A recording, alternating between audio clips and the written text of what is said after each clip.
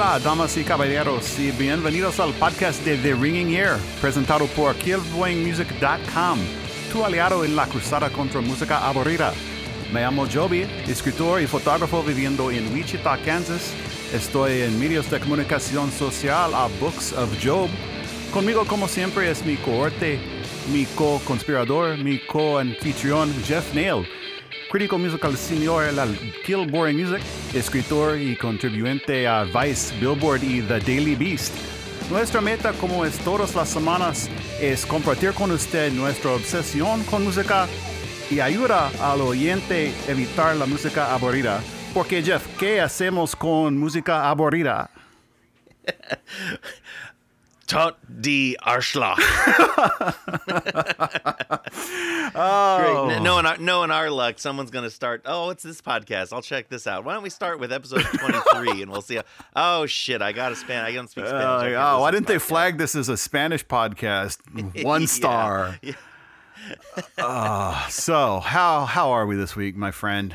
Well, you're not going to finish your intro in Spanish? What's the matter? What do you mean? What did I leave out? I thought I got it all. Well, what'd I do? Oh, did you get your captain's? Oh, no, I stopped short of that. I mean, because once there was any interaction, I was like, I don't think I'm going to continue on. Okay. No. Well, we're fine, actually. I'm actually kind of glad to be past the funny or die thing, because for the first time ever, I felt pressure. Right. About getting the show right, and now I'm like, now who cares? Well, the funny thing, I didn't feel a whole lot of pressure really doing the episode so much as I did putting it out, because I had so many technical difficulties getting the damn thing out. That was what freaked me out. It's like, don't let us get this far and then just shoot ourselves in the foot because we can't get the damn thing out right. But if we have any listeners out there who have their own podcasts who can point us in the right, we host ours on Libsyn, and it has screwed us up more than twice. Yeah, it has. So, and I don't know. I'm concerned a little. I think WordPress doesn't play nice with it either. So I think it might be a toxic combination there. Not really sure. Hey, you just alluded to next week's episode a little bit. Oh, with toxicity. Heads up on that. Yeah, I guess I guess we can kind of run that by everybody at the end of the show. Let them know what's coming up. And but I'm excited to be here. Think of Jeff and I as your metaphorical captains of the international sea of auditory delights. We're going to let you know what you want to avoid, but we're also going to let you know what you're going to want to blast to keep your ears ringing. And yep. This is I'm really looking forward to this one. This one had me excited. This is the most excited I've been since the country episode.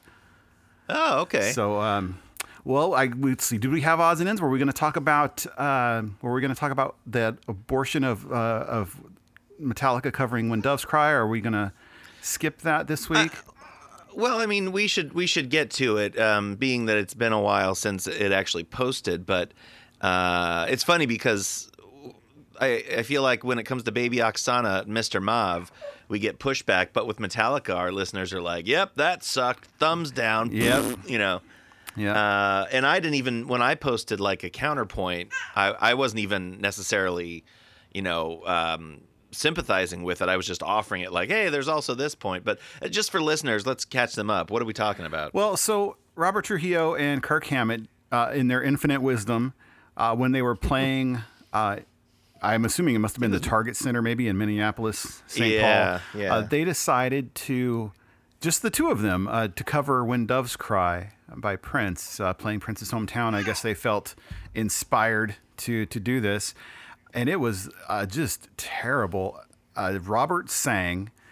Kirk's guitar sounded like some used pawn shop amp with terrible distortion. Yeah. It just really seemed half-baked, like they thought of it that afternoon and ran through it a couple times and we're like, "Yeah, let's do it. That's cool. All right." And it was terrible. And it was, and I don't think even they would argue that it was great. Although Meallica did put it up on like their own feed, like this naive, like, we shit gold, right? Right. Well, and I don't know how their what the flow of their concert is like, but James Hetfield and Lars Ulrich were nowhere to be found. So I'm not sure why they were gone. Do they take a little break? I'm sure they were. Yeah, I mean, and they have short film interludes and stuff as well. So. Okay. But yeah, I mean, I don't know what to say, because the counterpoint was we should be supportive of artists so that they can take risks.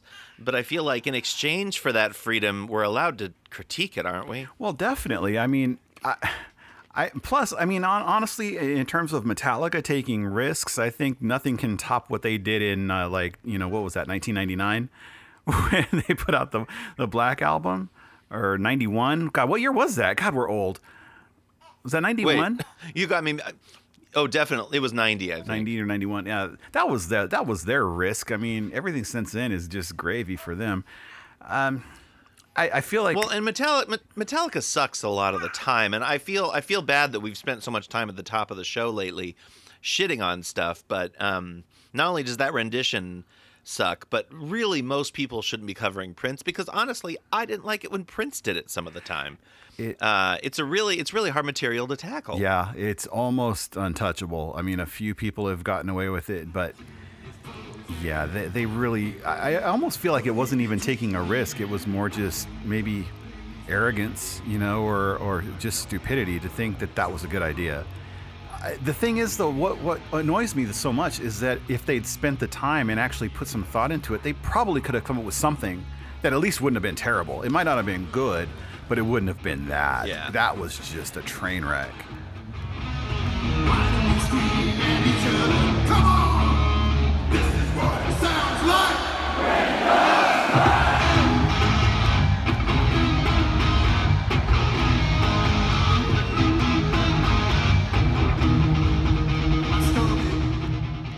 I feel bad because we've both been on stage. We've both been on stage separately and sucked separately and together, I'm sure. So I sympathize, but at the same time, I'm like, this is your job. Like this is when other musicians suck, it's a hobby. Yeah. This is your job. Yeah, they're multimillionaires. This is how they make their living, and this is what they chose to do. And yet, like, halfway through, it feels like Kirk Hammett forgot the song. Yeah, exactly. See, that's what I'm saying. Like, just half-baked. Like, they ran through it twice in their little jam room backstage. And, just speaking of, us sucking on stage, I once played a gig. It was actually Grimoire's first gig. And when we finished our set, you could hear a pin drop. And then some guy somewhere in this warehouse said, "You know what, man? At least they had the balls to get up there and play." And I was like, okay, yeah. I'll take it, man. He's not booing us. That's cool. Yeah. And Calvillo was always so brave when it came to being on stage. Because I remember our first, we used to do backyard shows. I don't think you were playing, well, maybe you were playing with us back then, so maybe you'll remember this, but we had a set list, which was funny because we only had like, I don't know, 7 or 8 songs. And in the beginning, he's like, "Okay, I'll cue you in because I'm going to play a little something ahead of this." I was like, "Wait, what are you going to play?" He's like, "Don't worry about it. It's just going to be me." I'm like, and we're literally, we're about to go on stage, and he's just like, I'm going to do a little something. Mm-hmm. Yeah. We've been practicing for weeks and weeks, but I came up with this little something today. I'm just going to do it. I was blown away by that. I was like, what the hell? And granted, it's only a backyard show, but still. Yeah. Yeah. He reminded me of you hear stories about people like, like Jimi Hendrix or people like that who are like classically just infamously shy off stage, and then they go on stage and just turn into another being. That's kind of how he was. He just had no qualms about just letting it all out on stage, for better or for worse. Neither does your young son. Yeah, I should mention that to anyone listening. I apologize on behalf of my son. He's going through some stuff. he's having a traumatic experience. His teeth are coming in. If we'd have started recording about half an hour ago, it would have just been like the worst hardcore record you ever heard. It was just him screaming nonstop. Or the best hardcore record. Well, should we jump right into something? Yeah, then? We should go ahead and move along. I have got myself a nice, huge iced coffee, and I am just so ready to just dive into this episode. So yeah, enough Metallica. Let's see. I've got a reaction based off the Spotify wager, listening to Thou, and you have a current. Okay, go for it. Let's start off loud. Because, okay, this was Thou. The record is called, is it Magus? Magus? It's Magus. Magus. Yeah. Magus, I think. Yeah. Magus. Magus. Now, this is a band I really didn't know anything about, but it turns out I'm kind of in the minority here. They're actually, I mean, they're not, mainstream or anything, but they're not a secret by any stretch. And this record was kind of confounding because, you had assigned me Ken Mode last week. And there was a third album. You said there was like a trifecta of like kind of loud, raucous albums you wanted to listen to. I forgot what the third one was. It Idols or something else? Yeah, it was. Well, this one was, to me, quite the contrast to Ken Mode and Idols, actually. Because this is, how can I say it? Well, I think they describe themselves as sludge metal. And I guess... Yeah, I've been thinking of it as doom. Yeah, I'm not quite sure. I really sometimes get sick of all the subgenres because I don't know the difference between sludge metal, doom metal, stoner rock. It's all slow kind of plodding music. And I don't have a problem with that, actually. There's a lot of doom metal and sludgy stuff that I really like. But just to give listeners who have been with the show a while kind of a heads up as to what I thought of this, let me just let you know there's 11 tracks on this album. Oh, yes. There is one song that is 1 minute and 4 seconds, and another one that's 2:15. Actually, two that are under 3 minutes. Interludes at best. Yeah, and the average length of every other song is somewhere in the neighborhood of about 7 minutes. There are two over 10. This is half the reason I assigned this to you, is because I wanted to see what you would do with this, the length of these tracks. The first time I put it on, usually the first time I listen to it, I'll listen to it on shuffle on Spotify. And I put it on and it started playing. And I was kind of just, I was listening to it, but I was also kind of doing some other stuff. And I was like, after a while, I was like, good God, is this the same song? And I went back to Spotify to look at the track. I was like, oh my God, it's not even half over. This song is 10 minutes long. And then I started looking at the track listing and I was like, oh my God, this is the opening song. Yeah. Who opens with a 10-minute song? Did you get through it? I did. And then I was like, okay, I made it. I made this test of endurance. Let me go ahead and I'll write that one off. That's fine. It's not terrible. It's just way too long, a little slow for my taste. Next song comes on, it's 9 minutes and 34 seconds. I'm like, oh my God, is this whole album like this? So then I started looking up the track listing. I was like, oh no. So, I mean, here's my main problem. Okay, everyone knows my problems with. Can I stop you for a second? I don't want to railroad you here, but I was curious if you could start with stuff because I'm sure this will be shorter. I kind of assumed you wouldn't like it. And to be honest, I have mixed feelings about it after revisiting it a couple of times. But can you start by saying stuff you liked about it? Really, the main things I liked about it were just the sounds, the sound they got. Their production is pretty decent. I like the sounds of their instruments, like they're heavy. I like that. You like the atmosphere they create? Yeah, I dug that.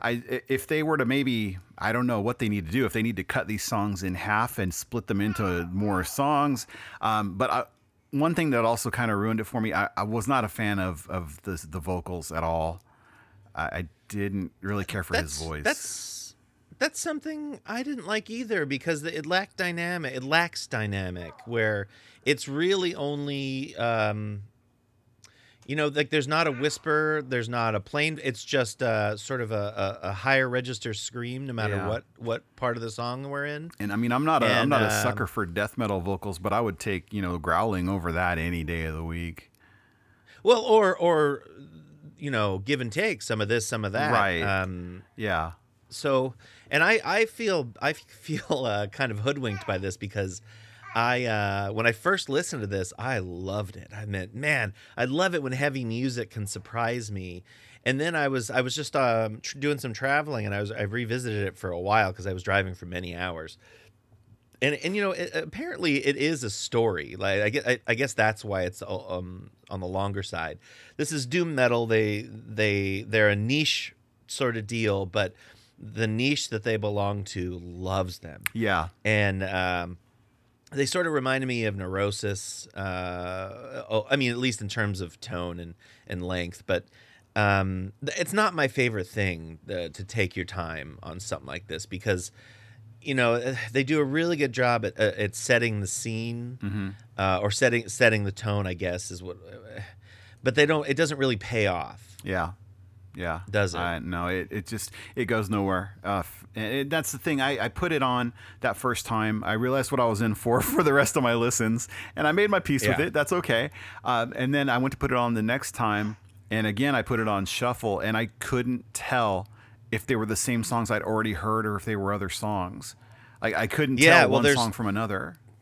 There's so much of it. And it's, you know, it's funny. It's one of those albums where it's weird where I'm like, how did I lose my mojo for this? Because when I first listened to it, I was just completely in love, and now I'm not. What happened? And I can't figure it out. Oh, by the way, this band is getting a lot of press lately. Lars Godrich, who writes for NPR Music, I love that guy because he tends to cover, you know, the louder end of the spectrum, and I always love it when he makes appearances in All Songs Considered. But like even he got some ink about them written on NPR. Oh wow! And as much as I love NPR covering the darker, louder, you know, end of the spectrum, I wish I loved this as much as other people seem to. Yeah.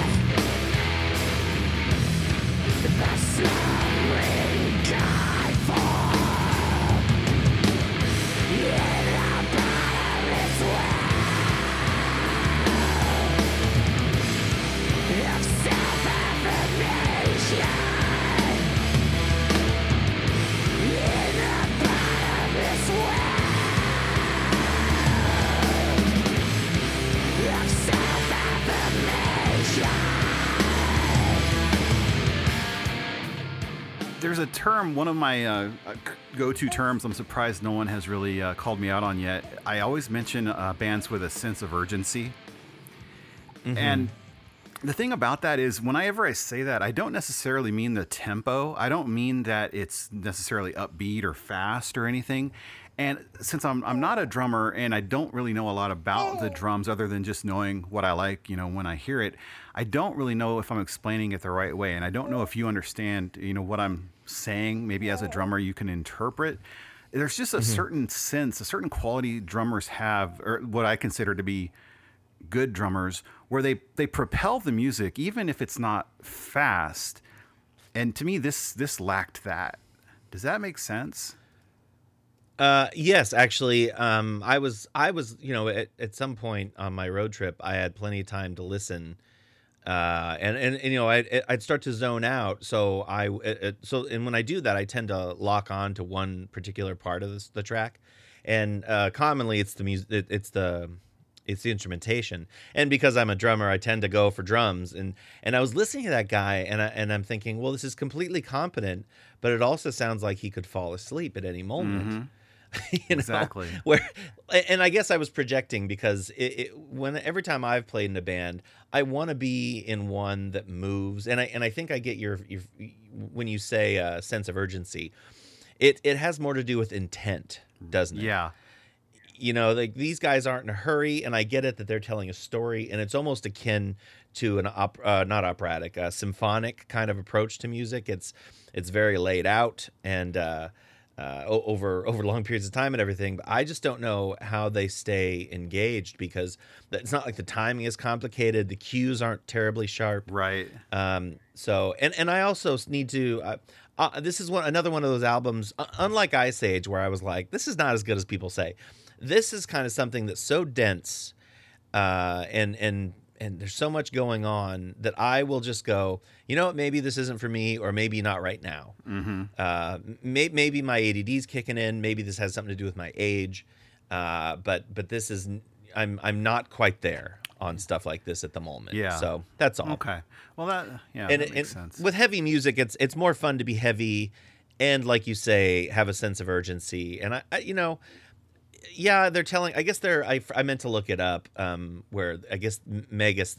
There's a story to be told there, and I can't even remember what it was. It's like the Iliad or something, you know. Oh, gotcha. Okay. And I don't know what, but sometimes, most of the time, I don't want a story. I just want a good song, Right. Or something with a fabric that I appreciate, and I guess I do sort of appreciate what these guys are doing, but it's not always easy, and maybe that says more about me than it does them. Could be. I mean, I don't know. I mean, I like I said, there is some doom metal and stoner rock and whatever out there that I like, but yeah, this is beyond my comfort zone. You're gonna see this on a lot of year-end lists. Oh, FYI. do you think that people putting this on their lists really feel that strongly about it, or do you think it's something? There's some kind of cool factor to picking a noisy band with 10-minute songs. I do think that there's a certain mob mentality that goes through all of music criticism, only because it's so subjective, and it can be so difficult to defend sort of a divergent opinion. But like you said, I do think that bands with a sort of a brainier approach, where they need 10 minutes to get their songs out because they're so complicated or something. I do think that the bands like this get a break. Yeah. And I'll say, Thou seems to be doing, they're so prolific, and they seem to be doing something people like. I still say, and I say this about just about everybody, tighten your shit up, dude. Yep. Yeah. See, tighten your shit up. I picture being like, I always thought it would be fun to be like an engineer or a producer or something if I couldn't make it, as a musician myself. But I picture myself in a studio with these guys, and they're telling me, we need 10 minutes to tell this story and to get this song out, and I'll just look at them like, do you though? I'll give you 4.5. Yeah. It's just producer Jobe. Yeah. Yeah. I could just hear you like shouting through the glass, like, cut the last 30 measures. Yeah. Not too far from the truth, I tell you what. Well, I've got something a little lighter for you. All right.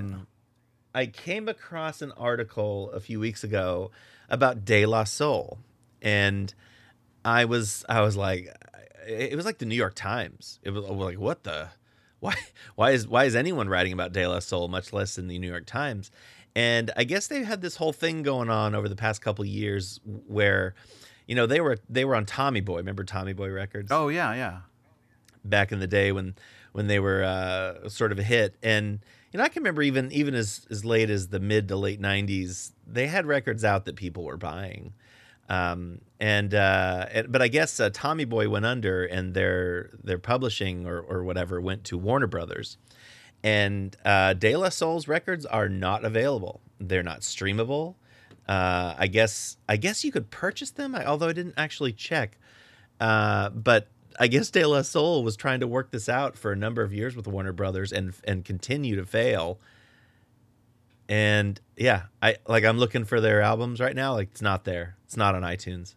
You can't buy, 3 Feet High and Rising from 1989. So I don't know how they got away with this, but they just like sent their entire discography, like master tapes kind of level stuff, to people on their mailing list. Like, here you go.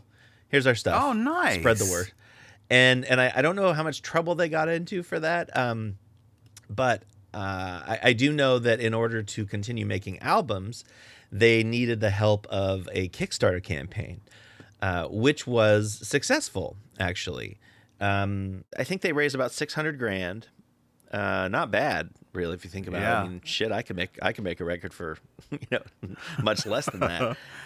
And they created this album called "And the Anonymous Nobody," which came out 2 years ago. And it's a trip of a record. It's not even all good. But it's a sprawling album. It's like 20 tracks or something. Oh, 16. Still pretty long, and it's entirely without samples because I guess that's just they couldn't afford it or something. I don't know. So what they did was they brought in, I guess, maybe members of their own touring band, friends and family, and they jammed and created beats for an extended period of time, like 200 hours worth. Can you imagine having 200 hours of demo tape? My God. And then when they had these songs all laid out, their parts and the music and everything, they started reaching out to other people to guest on them. Willie Nelson said no. And Axl Rose, as you can imagine, said no. But many other people said yes. David Burden said yes from the Talking Heads. Pete Rock, Justin Hawkins from the Darkness said yes.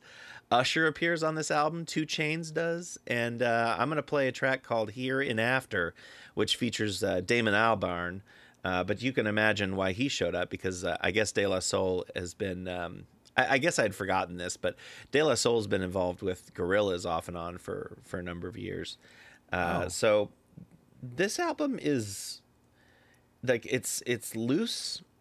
It's oddly contemplative for a hip-hop record. Even a little sad sometimes. Like there's some late career Bowie in the mix in this track, as far as I can tell. But it's fun. Like even the tracks that don't hit, you can tell they're having a good time. And I think that goes a long way. Yeah. 'Cause we're still here now. 'Cause we're still here now. 'Cause we're still here now. Yeah, we're still here now. We're still basic or acing. I ain't trying to waste this. Took a long time crying ain't a crime. I got my mom, she passed away. My dad, he ain't alive. Before they murdered Fudge, I crave for more time. Had y'all on my mind all week. I missed the last, they say a better tomorrow. It's to sacrifice the calf, keep that cow in the pasture. Knife in the drawer, it's been a long 40 days. It's gonna take 40 more. Make it through losing love, sorta like rocket fuel. I made the limits, I thought that I'd run the gas out. When you took your last breath, I only passed out. Laid in a better place, but that left me ass out. Hearing that voice gone, depending on memories. Space is vacant now, and I need that energy. Face with reflections of flesh, I should be thankful. From neck to ankle, I'm physically still here now. Yeah, that's De La Soul, Here and After, with Damon Albarn. What do you think? Well, you know, I think that song is, it may not be the record, but it's close to the record for me of the fastest a song has ever turned me around. Because very, very beginning, I was like, okay, yeah, sure, it's fine, whatever. But within 30 seconds or so, I was like, that's live drums. Yeah, like, wait a minute, it's all live. That kind of got my attention, and then I started listening a little closer. And by the end of the song, I was like, "Hey, this is pretty good. I like this." So I really did a kind of a 180 on that from start to finish. So is this album available on Spotify and whatnot, or? Yeah. Okay. Yeah, like I said, it's. I thought it was brand new because I just came across this article, but it's 2 years old. And I don't know how I fall on, because we were just talking about the Judgment Night soundtrack from 1993. Right. You and I. You put that article up on Facebook, right? Yeah. And it really is, more nostalgia than anything, I think, for me. But it still was a very interesting idea to actually see the light of day, where you've got sort of more undergrounds, alternative rock music mixed with hip hop. And in 1993, very mixed feelings about hip hop, by the greater populace. And that kind of thing just feels dangerous. And it was pretty hit or miss, that particular soundtrack. But here we are again with collaborative hip hop musicians and rock musicians and pop musicians. It's weird that any of it works. Yeah. And yet when it does, it's so satisfying. Well, that's what I was trying to say to my friend Eric, who commented. Shout out to Eric, because he was saying he didn't remember it being too good. And it was the kind of thing, it was probably a better idea on paper than it was once they executed it, by and large. But the ones that worked really worked. I mean, there were some, I don't know, Yeah. maybe what, four or five songs on there that are just really awesome. I always loved the Dinosaur Jr. Dell track. I never minded the Pearl Jam track. I thought that was interesting. I thought it was actually telling that Eddie Vedder's not on that track, because someone in that piece that you posted even said, "Yeah, he didn't show up that day. I don't know what the fuck his problem was." And of course, the Helmet House of Pain track was great. We've listened to that on the show before. Yeah. But yeah, like I don't know what the problem is, because I've heard plenty of tracks where there's a rock band and someone doing rhyming, and it's so rare that they ever meet in the middle. And I always sort of blamed it on the hip hop artists, where it doesn't seem like they bend. But then I'm like, well, if I was a rock band, I don't know what I would do. You know, it's to create. It's interesting, because I've always noticed this, and it's not just with rock and rap. I mean, it's a lot with a lot of mixing of genres. Whenever a rock band has someone, rap with them, like if it's a rock rap band or it's a, like a collaboration, it never seems to quite work right. It seems like the rapping doesn't quite fit with the music. And yet at the same time, when rappers decide they want to try to kind of rock it up a little bit, they'll do it with their own band, and the music never quite rocks enough. Like it always sounds to me like studio musicians who know how to play rock, but they don't really play rock. Do you know what I'm saying? Like it just never sounds quite right. And it's really, it shouldn't be so totally hard. agree with that. But in this case, De La Soul on that track, I mean, they're definitely stretching. And they're even breaking my cardinal rule for hip hop guys, where you don't fucking sing. Right. and they're harmonizing on this track, and it turns out really, really well. I am really, really curious how many hip hop artists, hip hop groups, hip hop bands even could pass that test of writing an album with no samples.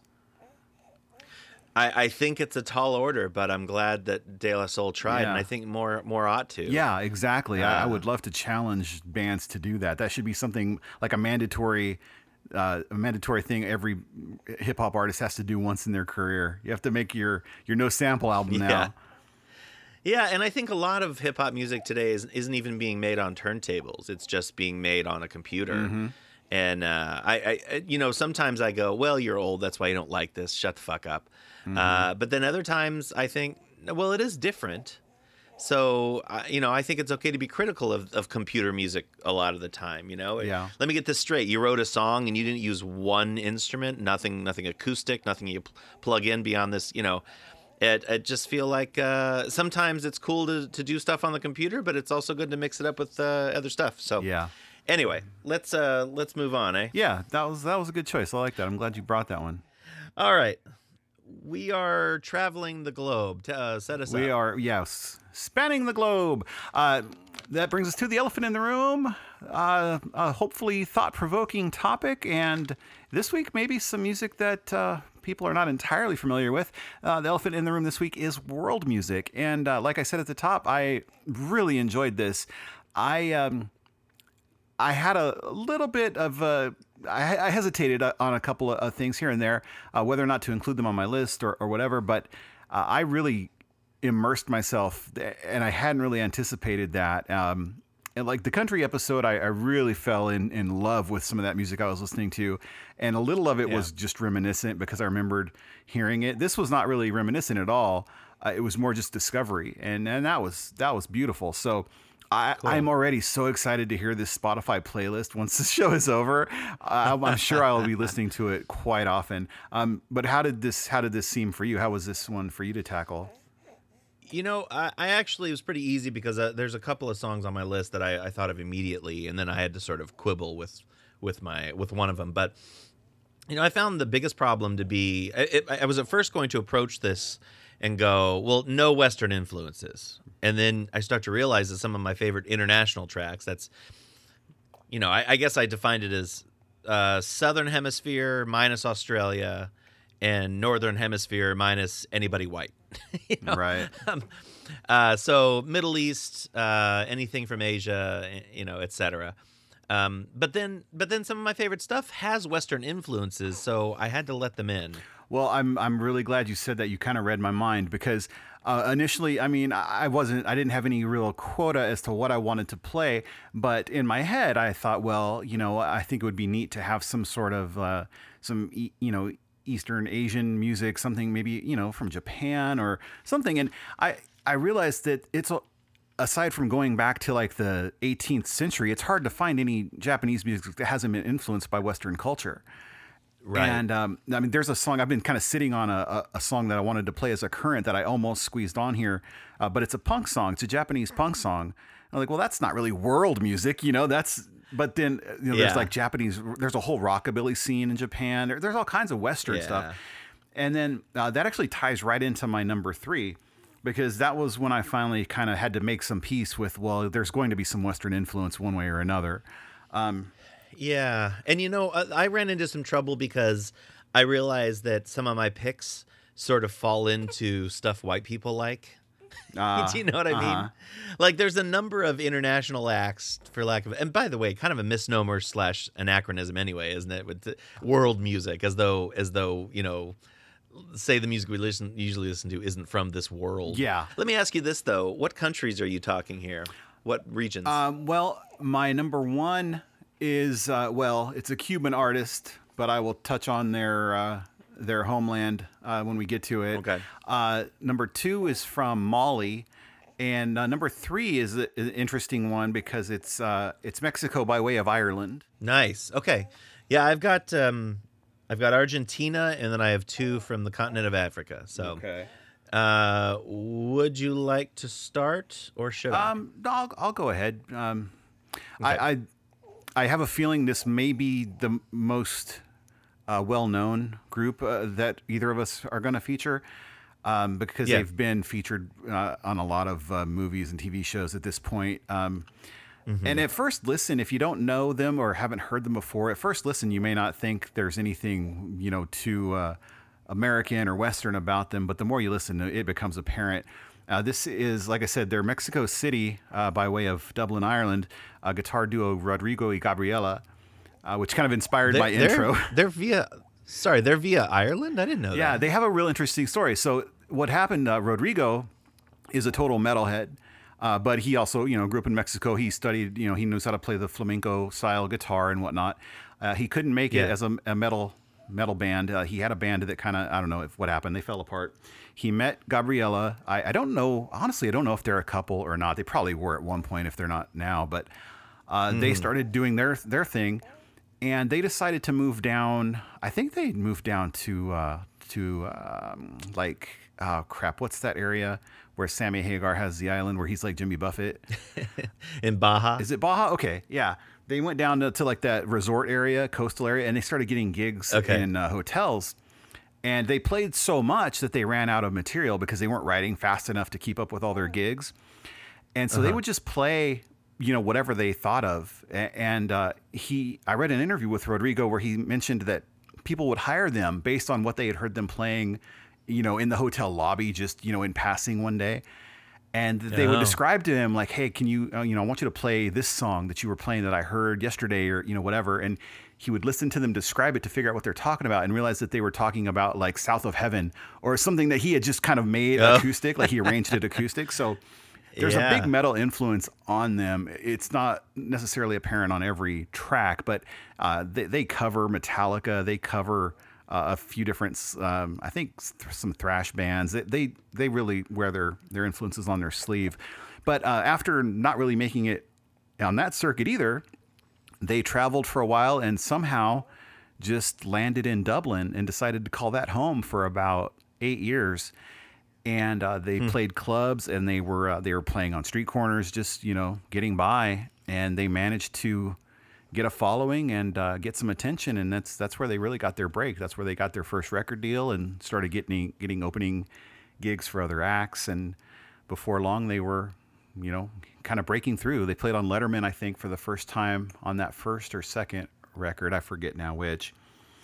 But I didn't really go through their whole catalog much to find, something less well known. So if people have heard of them, they're going to know this song because it's been on, I think it may have been on I want to say Breaking Bad, but it might have been a different song that was on Breaking Bad. Now I'm not sure. But their music was also on even the animated movie Puss in Boots. That stupid cat, Antonio Banderas. That makes sense. Yeah. But the song I'm going with is one of the first songs I ever heard by them that really just kind of set me, on their path. It's a song called Diablo Rojo. And Red Devil. What's interesting for people who don't know, Gabriela, she plays the guitar, of course, but she also handles all the percussion. So anything you hear that sounds like drumming is her banging on her guitar in various ways. So it gives them a little fuller sound than just, two guitars. And that makes it a little more aggressive, a little more, just kind of catches your ear a little more, I think. I'll say two things before we play it, if you don't mind. The interesting thing, I was just thinking back, I'm like, okay, so their first record came out in 2002. I'm sorry, not thinking back. I was looking this up while you were talking. But their breakthrough came out in 2006, and I was thinking, I think this is one of the first musical acts I ever discovered strictly off of social media. Mm-hmm. Like I want to say like back in the MySpace days, Rodrigo and Gabriela made the rounds, and I'd never heard of them. But my memory from back then is that they were boring. So I'll see if that verdict still stands. What's this called? Oh yeah, Red Devil. Yep. Diablo Rojo. Mm-hmm.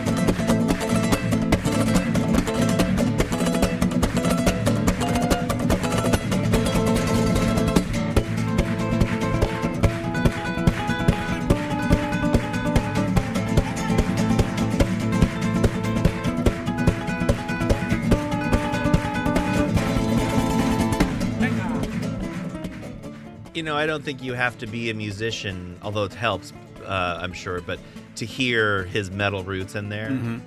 Definitely. You could easily see how. Then that's an original, right? Not a cover. That's an original. Yeah, you could hear thrash under the skin there. Yeah, I think. Yeah. And according to this, they're doing pretty well. They did date actually, that they broke up in 2012, and so they split up personally, but they stayed together creatively. And but I thought, then I looked up and I said, I can't talk today. It says here they collaborated with Hans Zimmer on one of the Pirates of the Caribbean movies, and I went, oh, well, they're making plenty of money then, aren't they? Right? Yeah, that's why they haven't made an album since 2015, 2014. I don't. Yeah, I don't think they're in a hurry. Yeah. Well, there's been maybe a handful of concerts that have come around Wichita way since I moved here that I regret missing, and that's one of them. They played not here in Wichita, but a town about an hour and a half away, and I really wish I'd have gone to that. That's up there with kind of not necessarily bucket list, but close. Someone I really would like to see live. Oh, okay. You know who has seen them is President Barack Obama. Ah. Apparently they performed at the White House in 2010. So how do you like that? Yeah, I think they have pretty much reached the pinnacle. Now, they did put out an album, I think their last studio album or the one before it, they actually got backing musicians. And it was not really met with acclaim. It was kind of a mixed bag. And I've only listened to a song or two off of it, and I thought it was a misstep. They really should have just stuck to what they were doing, in my opinion. But then again, at the same time, how long can you ride that train? At some point, you've got to change it up, I guess, don't you? Or do you? I think you have to try, yeah. And I know this sort of flies in the face of other times we've talked recently about, taking risks. Right. I still think it's good that artists take risks, even if it doesn't work out. Yeah, and sometimes I think I feel like fans are a little harsh, which again is just totally contradicting what we said about Metallica. But I mean, this is a completely different case. We were talking more about their performance. Yeah, and the fact that it was just a half-baked idea. Yeah, I don't. Well, yeah, I guess that I do feel a little hypocritical here, but I do feel like they're different. Maybe not. I kind of, like I said, I hesitated because I felt like that almost wasn't exotic enough for a world music episode. But Yeah, that was when I started to realize it's really harder than I thought to find music that has no Western influence at all. it's true. Yeah, I think my first pick is certainly no different. My number 3 is from an Argentinian band called Los Fabulosos Cadillacs. Are you familiar? I don't know what it is. That name sounds familiar, but I'm not sure if it's the band I'm thinking of. What type of music is it? They are a real eclectic mix. I think they're one of those bands, if memory serves, that from time to time they would really, their membership would bloat. There would be like 12 or 13 guys on stage or something. But I think they're a 5-piece at their core, and they're actually kind of like the South American Clash in a sense, because they adopt so many different genres, and I guess primarily you call it like rock, ska, reggae, maybe a little rap, some samba in the mix. And I'm going to play a song for you that you probably know, and I've always loved this song. And I feel, again, it's like, well, this is shit white people like, like this song was even featured in a John Cusack movie. So, but like you take this song that I'll play for you, you're not going to find anything like it on the rest of their discography. Not anything as far as I can remember. A real like sharp turns as often as possible, and I don't know how they do it, because I've tried to listen to them on a number of occasions, like, I'm gonna listen to this album by Los Fabulosos Cadillacs, and it's like you get whiplash, because they switch it up so often.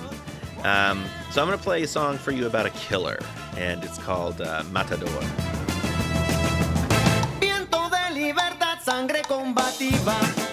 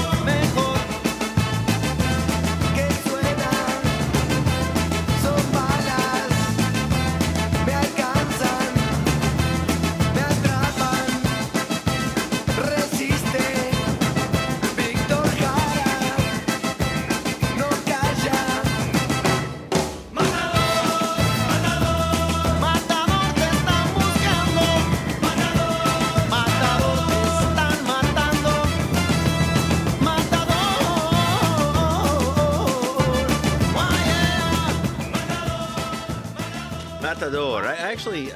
It's funny how I said it. I'm like, it's about a killer. It's called Matador, which literally means killer in Spanish. Hey, is that from the movie Grosse Point Blank?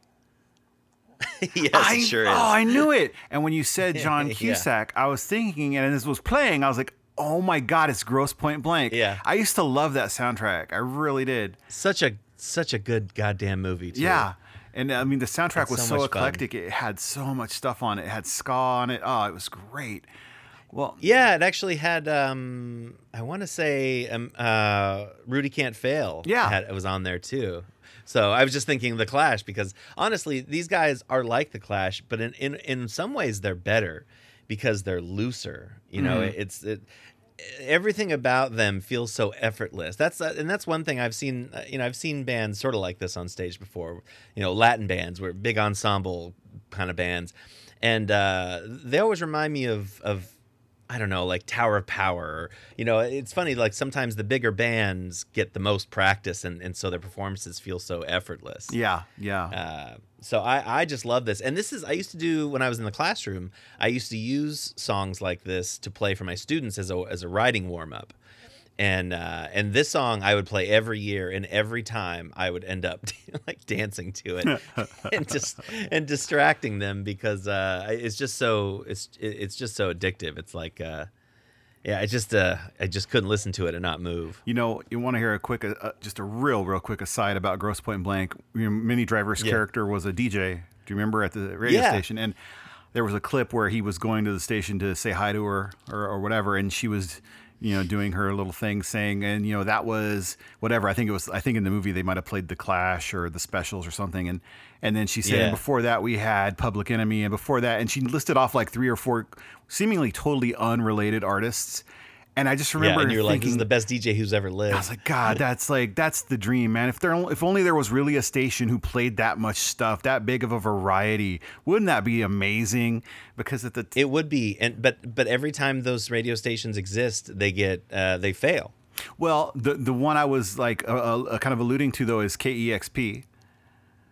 Because they will play. Yeah, that's a listener funded situation. I guess I was talking the more traditional. Well, see, I couldn't remember if she was on. I didn't remember if she was on a public station or not. For some reason, I was thinking it was like the college station, but that would be dumb.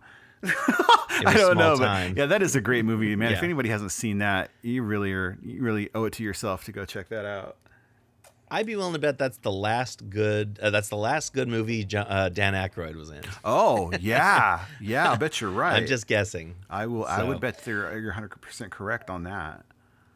Anywho, what do you got next? Well, from Argentina, we are going to the reaches of the Sahara Desert.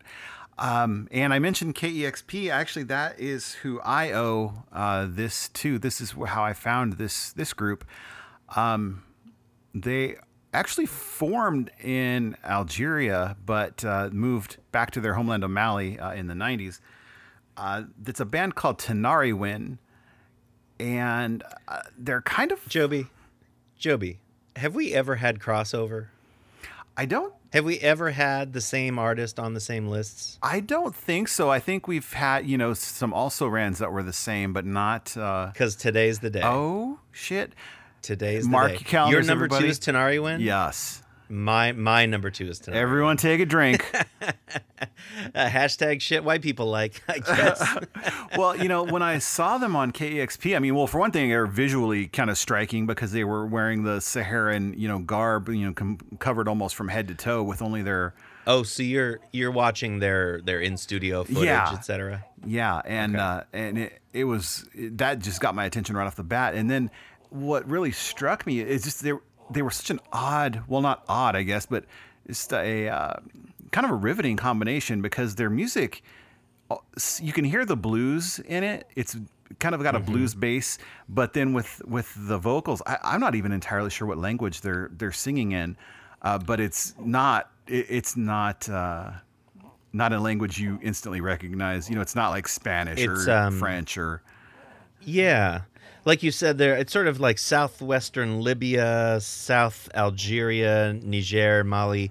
Like they're essentially a Saharan band. Yeah.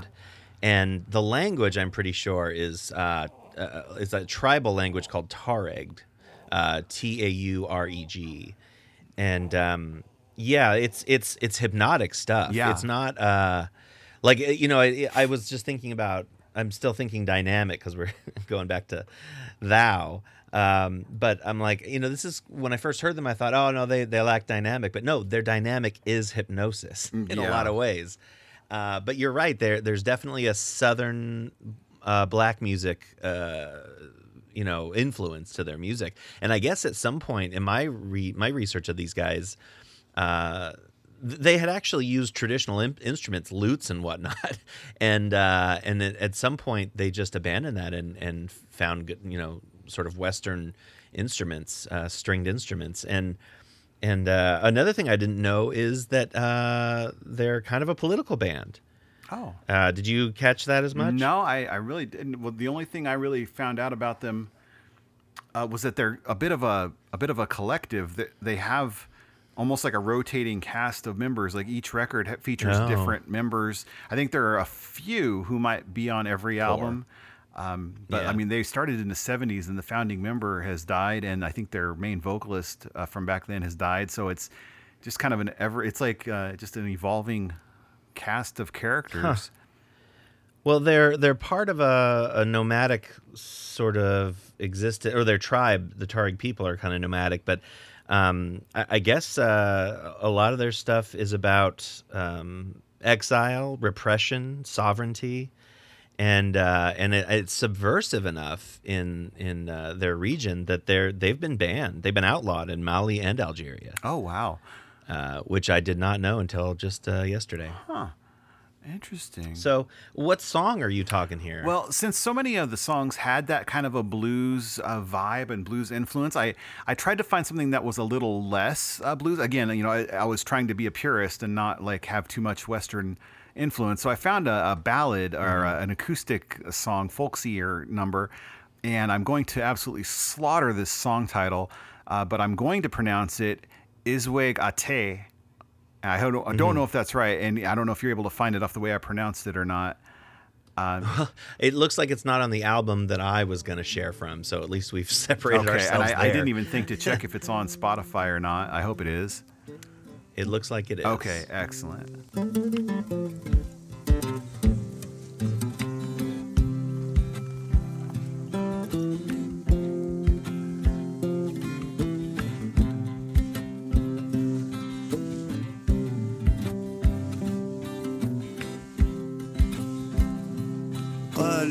قالهي تزنان تلشش إرست أقل سلو الأسراف شوي غتاي هانا الكاس أزر شولي أفي سانتا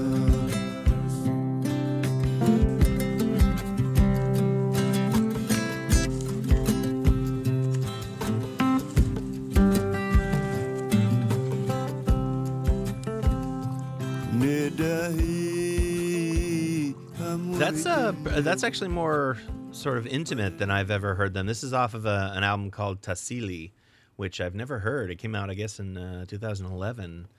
Yeah, I mean, that's actually a pretty different sound from the stuff I'm used to from them. Yeah. Everything else I heard and what I had seen on KXP, like I said, it was just almost like a bluesy vibe, sort of, with that, kind of African influence. But yeah, that was kind of haunting. The video has the lyrics translated, but I haven't watched it enough times to remember what it's about exactly. But if you want to know, you can check it out on YouTube. Well, I actually have a song from them to play called Claire Achel, and that's two words, Claire and then Achel. I can't remember what they mean. I did look up the lyrics, though. Unfortunately, they didn't use the title in the lyrics. I don't know what Claire Achel means. But I read enough to know that this is actually sort of a heartbreak song about wandering the desert and only thinking of her.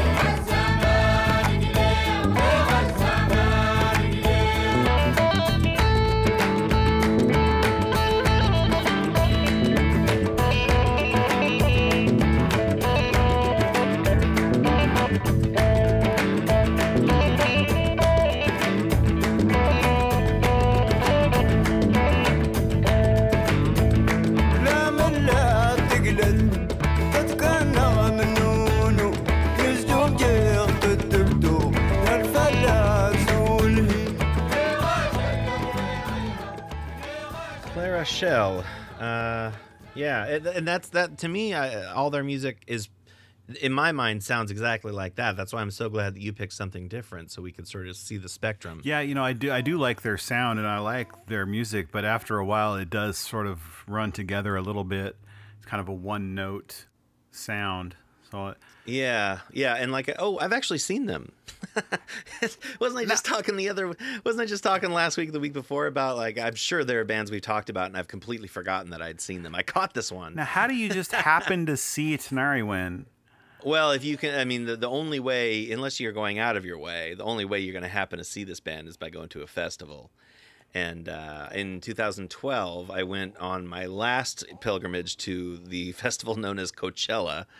And I went for only one reason, because Refused had gotten back together and they were doing their first performances in like 18 years at Coachella. And so, but Tonariwen was playing like in the daytime, and I watched their entire set, and it was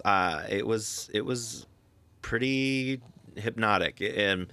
But you know, I actually remember them being kind of reserved and sort of standoffish. You know, they just sort of stood there and played their instruments. Mm-hmm. But by the end of it, they were prompting the audience when to clap, and giving us lyrics that we could sing, you know, as a chorus. And it was actually really fun. I remember thinking at the time, I'm so glad I caught these guys, because it just felt enriching to be there for it. Were they wearing their their Saharan garb? Yeah, well, and as you can imagine, they're in the deserts of India. It probably felt like winter, right? To them, well, some of the artwork or cover, or some of the photos I've seen of them, they aren't wearing all that, and I didn't know if it was a certain change they decided to make at some point, where, you know, from that point afterwards they no longer wore that, or if it was just depending on their mood. It was a mix. I think most of the guys weren't covered all the way to the top, but there was one or two guys that definitely were. Uh-huh. You know, everything from the head to the toes. The only thing exposed was like nose and toes. So I'm not sure how that works in the heat of the Sahara, but apparently it does. I'd be lying if I said it didn't please me a little bit to know how much that must bother some people to see a band that looks like that. Yes. Fucking terrorists. I know, right?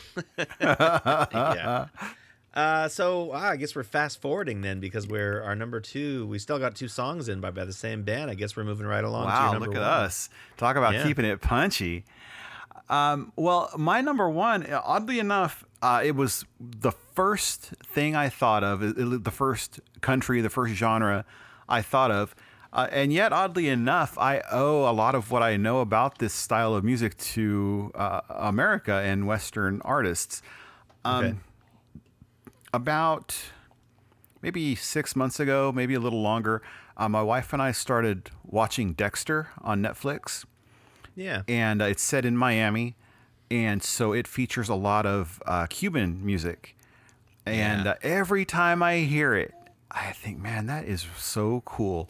I you know, it's one of those things where I don't know why I never bothered to explore it. You know, like every time I heard it, I liked it, but I never went out of my way to listen to it.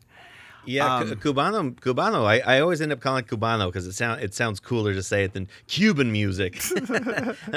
But I do think that's been a name that they've used as a genre, Cubano music. But yeah, it's I'll take that over just about anything else from that region of the world. Cuban music is somehow so superior.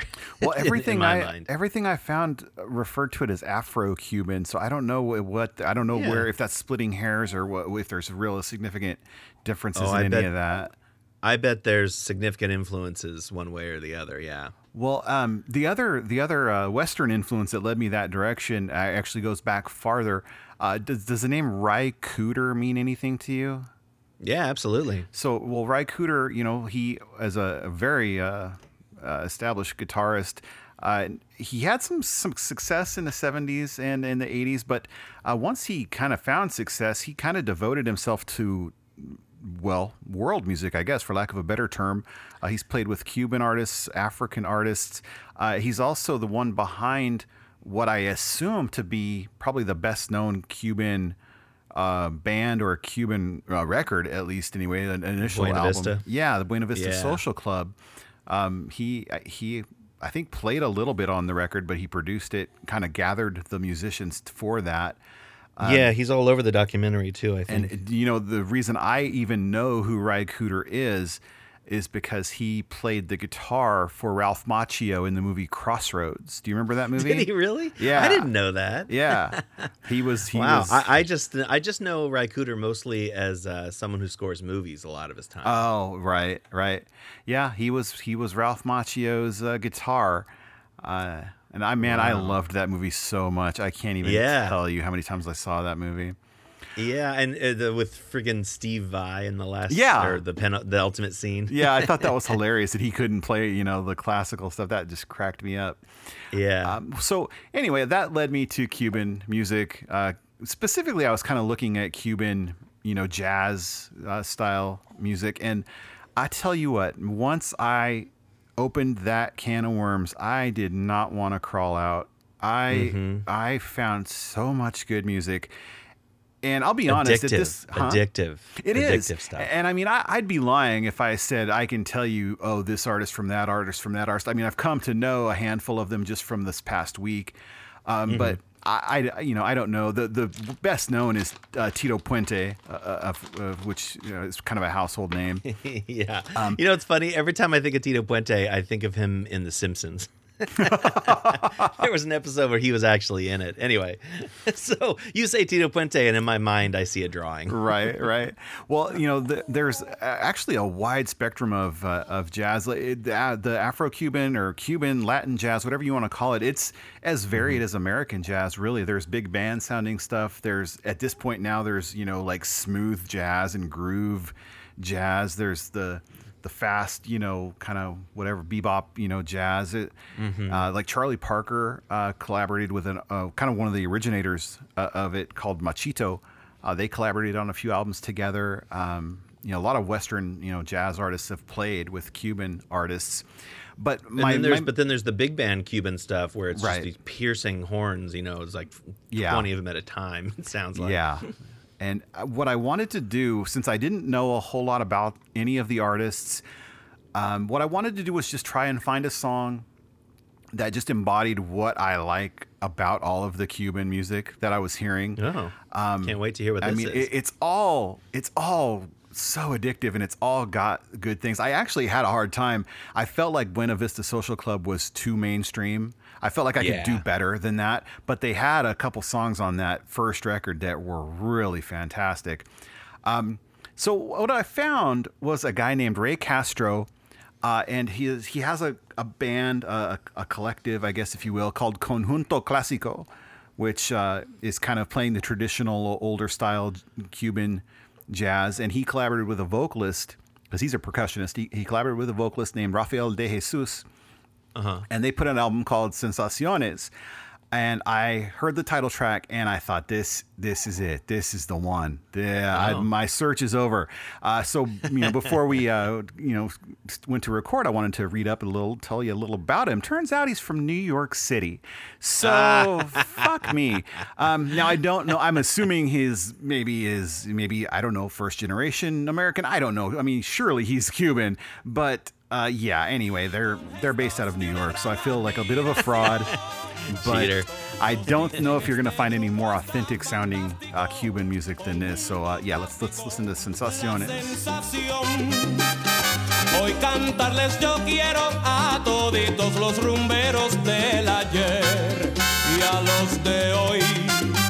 Que no olviden que la rumba es la llave del sabor, donde brilla bongo, clave y tumbador. Que vengan los que quieran disfrutar de este sabor que en poco tiempo ha olvidado el bailador. Rumba, aquí está mi rumba del conjunto clásico. La sensación.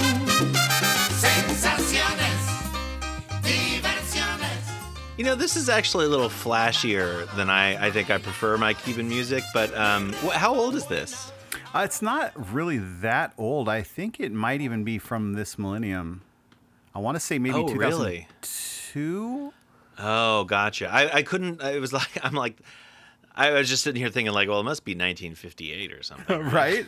Well, that's the whole point, I guess, of the Conjuntos Clásicos. They want to, kind of stick to that traditional sound. Yeah, or some tradition of something. Yeah. Well, and that's not bad. You know what? It's just that I think I've just seen too many movies where this sounds too familiar. And this is just, there's no accounting for taste, but I think my taste puts me more in the direction of more of a I guess like the folkier end of the Cuban spectrum, if that makes sense. Right. I'm really quibbling, aren't I? No, that's great. That's fine. Sensaciones. That's fine. That's not fine. That's better than fine. Well, I just want to say a little tip for you and for anyone listening out there. If you want to see me dance, you get me sloppy drunk. You put on some rock steady, some ska, or some of that, and you're gonna regret it. I feel like that's fine because that's okay because most people, I think you just need to get them sloppy drunk. That's it. I mean, I don't. You said Los Fabulosos Cadillacs made you want to dance. That music, I can't listen to that without feeling like there's like my hips start stirring against my will, and I'm like, stop it. Yeah, stop it. And this reminds me a lot of one of my also rans, which is Harry Belafonte. Oh sure, yeah. He's got a bunch of calypso records that are really great. We'll get into it in the also rans. I'm going to jump to my number one since we're nice and tight so far. Yeah. My number one is an artist named Youssou N'Dour. That's I'll spell it Youssou, Youssou, and then N'Dour is N'Dour. And if that sounds French, that's because this is an artist from Senegal. Otherwise known as Western Africa, where they speak French. I didn't even realize this. I've been listening to this guy for 10 years, and I did not realize, I don't think even once, that he was singing in French. So he's been making music pretty much his whole life. He started a band when he was 19 that was actually really successful. He's contributed to Paul Simon's records, Peter Gabriel's records. He's toured with Springsteen.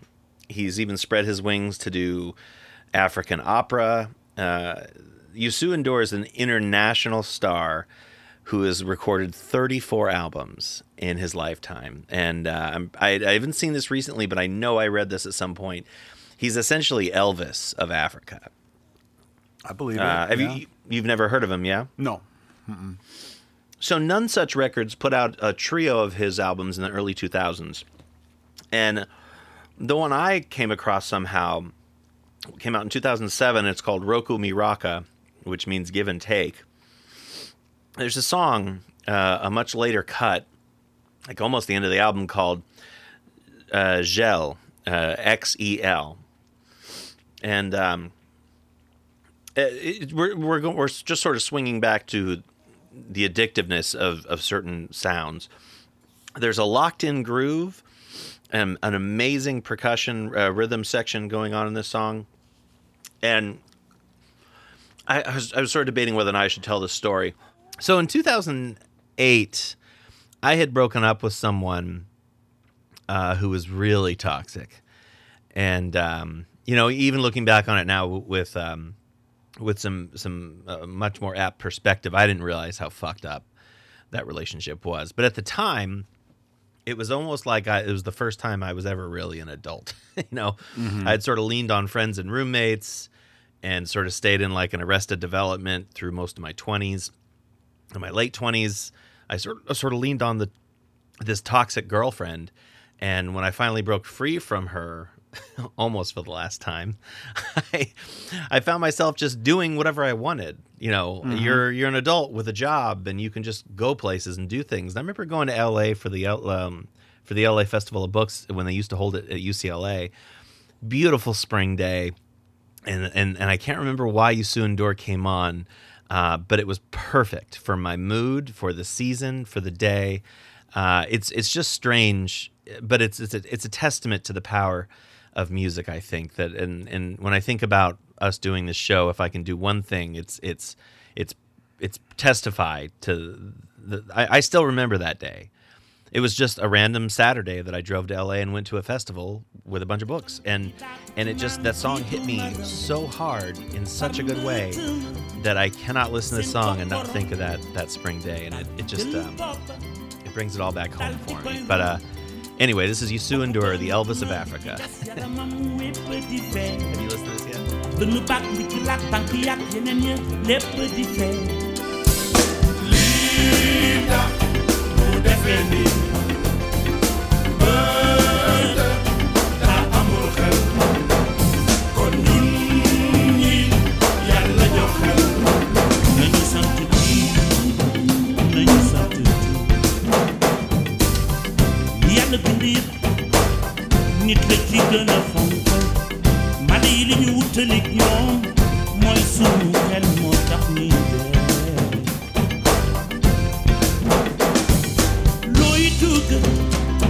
jiitalal sa xel ba loo ciy wut di nga gis nga It's ne that rhythm that where it's sort of the song's sort of normal and that's jot jot.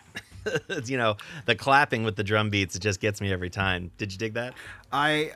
Well, here's the thing. I think it's boy. pretty good. But two things. First of all, I can tell. I see what you see in it, so I can tell that there's probably more from him I would like even more than this. But the other thing, I can't believe you considered not telling that story. Oh, really? I was going to be a little bit more cynical about it, but there's no way I'm going to criticize that after you telling that story, because I can relate to that 1,000%. It was an awakening. Yeah. There's just certain experiences that they hit you like that, and they are tied to your senses forever after that. This is the second time I've thought about next week's episode. Mm-hmm. That's what I was going to say. So we should we'll let everybody know kind of what's going on next week here in a minute. But yeah, when you started telling that story, I was like, boy, I can relate to that. Oh, I relate to that too. Oh, I relate to that too. It's weird when you can have an experience like that just in the middle of the day. Like honestly, in that moment, it wouldn't have surprised me if I just cried right then. You know, it's everything's so pedestrian. It's just another Saturday or whatever, and the right song comes on and the right combination of chemicals in your brain or wherever kicks in, and it was an awakening for me, and I can't even really define it much better than that. Mm-hmm. Well, I had a similar experience, except mine wasn't really tied to music, but a similar experience where I got out of a terrible relationship and had an awakening like that. What I did, I actually I was on my own. I had split up. I saved up. I worked about 60 hours a week for a month to save up the money to take a trip to Colorado. And I went to the Rocky Mountains all by myself. And really? Yeah. I did that, except it was in Utah. I stood there at the top of the Rocky Mountains and looked out at that, and it just blew my fucking mind. And I was like, wow, man, like this is it. This, things are going to be all right. Yeah.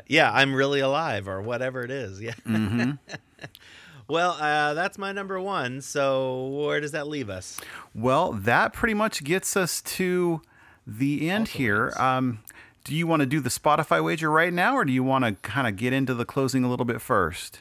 Well, do you have also rans, or? Well, I have a few. Do you want to get into it? Most of my also rans were Cuban artists, because I knew I wanted to have Tenare win right away. And Rodrigo and Gabriela, I kind of came up with towards the end, once I realized there wasn't going to be anything without, totally devoid of Western influence. Well, just for the sake of listeners, where else would you have them go?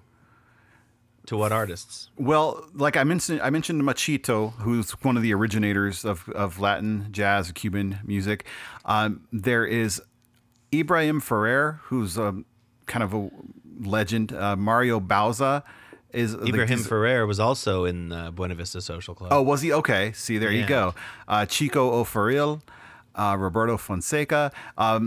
All these are a little older people, though. If you want to get more contemporary with it, there's an artist named, I believe I'm pronouncing this right, it's Daime Arocena, and she's kind of like the hot commodity now. She's from Havana.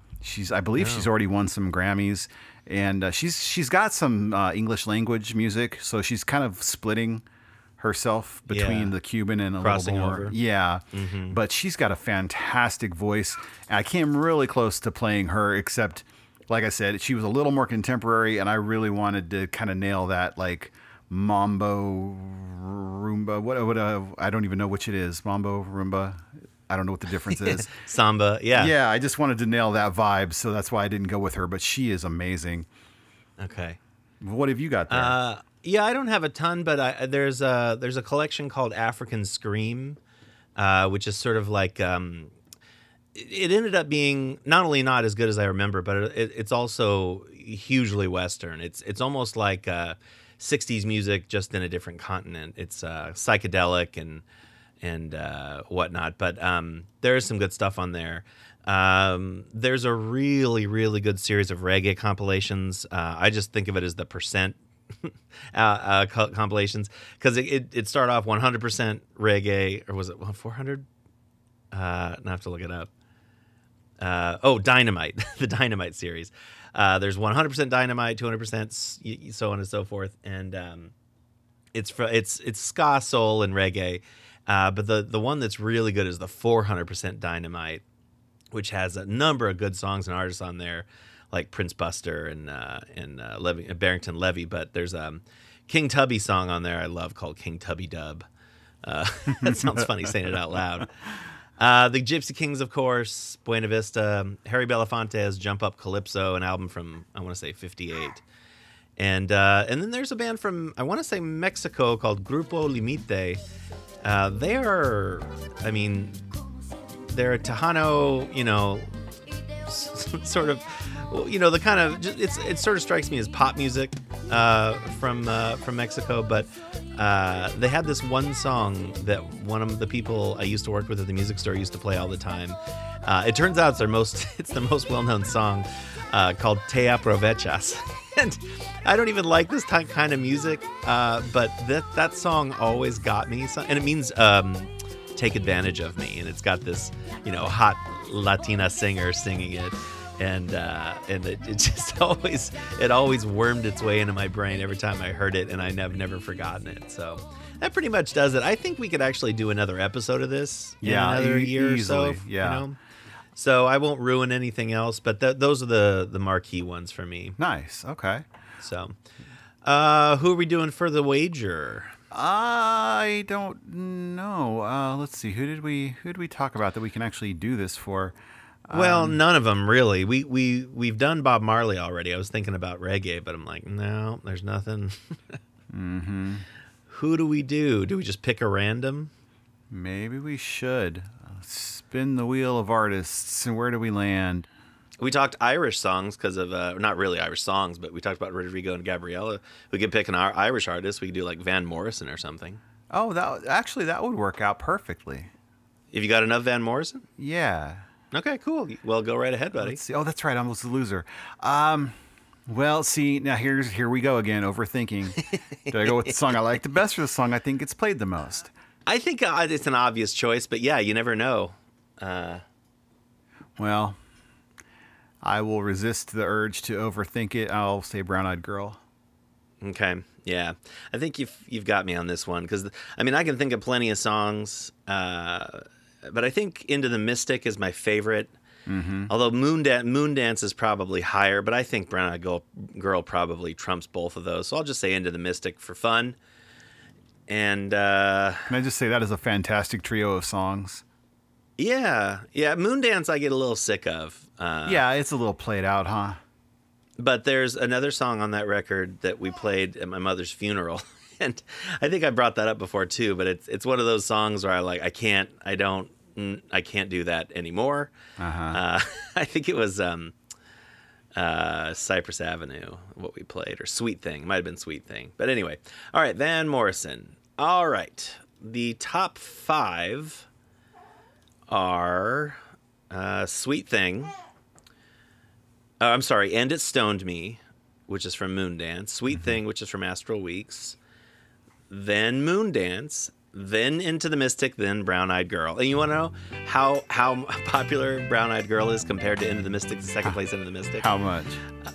68 million Into the Mystic, 253 million for Brown Eyed Girl. I just have to say that's almost downright criminal because Into the Mystic is such a gorgeous song. It is, but Brown Eyed Girl shines brighter, I guess. And I don't blame people. Well, it's also... Brown Eyed Girl's one of those songs I've never blamed people for liking. Well, yeah, it's a fine song, but I think it's also the one that gets played the most, like mainstream, like on TV shows and movies. And so like people who hear it have to seek it out and go find it, It's true, yeah. Well, all right, should I get the... do you know what you want to assign me? Actually, I do. It's something I've been holding on to for a couple weeks. It's an artist named Blood Orange. Have you heard this? Oh yeah, I have heard of them. It's a solo artist. His name is Devonte Hines. Okay. He is a British guy. He just put out a new record. Oh God! Now see, I said, "Oh yeah, I've got it. I know," but no, I don't need to. I don't need any time to look it up. I was just gonna. Well, what kind of music are we talking here? It's kind of like soul, hip hop, R&B, kind of a bit of a mishmash of everything. Negro Swan. Yeah, Black I don't know Swan? how I forgot the name of that. I mean, how do you not remember that? Yeah, his new record's called Negro Swan, and it's all it's named after a Natalie Portman movie, for goodness sake. I've listened to it a few times, and I don't really want to comment one way or the other. I just want to kind of see what you think of it, and go from there next week. I'll do that. All right, everybody. Well, actually, before you dive into that, I just want to point out you finally won. I think I feel like I went on a streak of losing for 3 weeks or more, and you've definitely had at least 2 weeks or more, right? Yeah. It's weird. We go in spurts. It's never just 1 and 1. It's always a few in a row, a few in a row. Well, there you have it. All right, where are we? Well, that does it for us, everybody. Congratulations, you made it to the end of another episode. I thank you. My son thanks you, whether or not you can tell. Please make sure and follow us on social media at The Ringing Ear on Instagram and Twitter. The Ringing Ear is on Facebook at facebook.com/The Ringing Ear. Don't forget to hear past episodes, access our reviews, because you want more of our opinions in your life. Please visit our accompanying Spotify playlist for each episode. You can link directly at our The Ringing Ear profile on Spotify, or go via killboringmusic.com, your ally in the crusade against boring music. And all our episodes are produced by us, Jeff and Jobe. Our intro music, Set Guitars to Kill, was written and performed by And So I Watch You From Afar. Check them out at asiwyfa.com. Nailed it. One of these days, I'll get it right. Unsigned Artists. Don't forget to submit your stuff at killboringmusic.com to be featured in our Unsigned Artist Spotlight. We have... Who do we have? The Family Feud this week, right? The Family Feud. Survey says it's the Family Feud. Yeah, this is a chamber pop outfit. I guess they normally perform in a group called Westminster Park. So if you want to find this track, it's at westminsterpark.bandcamp.com. And now I'm going to double check that to make sure that that's the right... Yes, Westminster Park or westminsterparkmusic.com. This is a song called Oh Come On. I forgot the name of the song, Joe. I think that was right. Oh Come On, or Come On Now. It's Come On Now. Come On Now by the Family Feud. It's an anti-fascist song. All right. Do we want to clue them in a little bit as to what's coming next week, or just leave it and put it on Facebook? Yeah, next week's episode, we're going to be devoting it to music that has been ruined for us, either completely or partially. But sort of the opposite of my You Soon Endure story. We're going to talk about songs that are tainted by experiences that we've been through or people we've met. Where you just can't get away from the memory while you listen to that music. It's sort of ruined for you in a sense. Songs you just can't stomach any longer for one reason or another. And then we're gonna dive right into our big October. Can't wait. Oh man, it's good. From here on out, the rest of the year is gonna be fantastic, man. I'm excited. It really is. Yeah. All right. Well, to play us out, then here is "Come On Now" by the Family Feud, and so this is Joby. This is Jeff. We're reminding you to keep fighting the good fight, reject the rudimentary, slay the simple, murder the mundane, kill the boring, and by God, be sure to keep your ears ringing. Adios. Come on.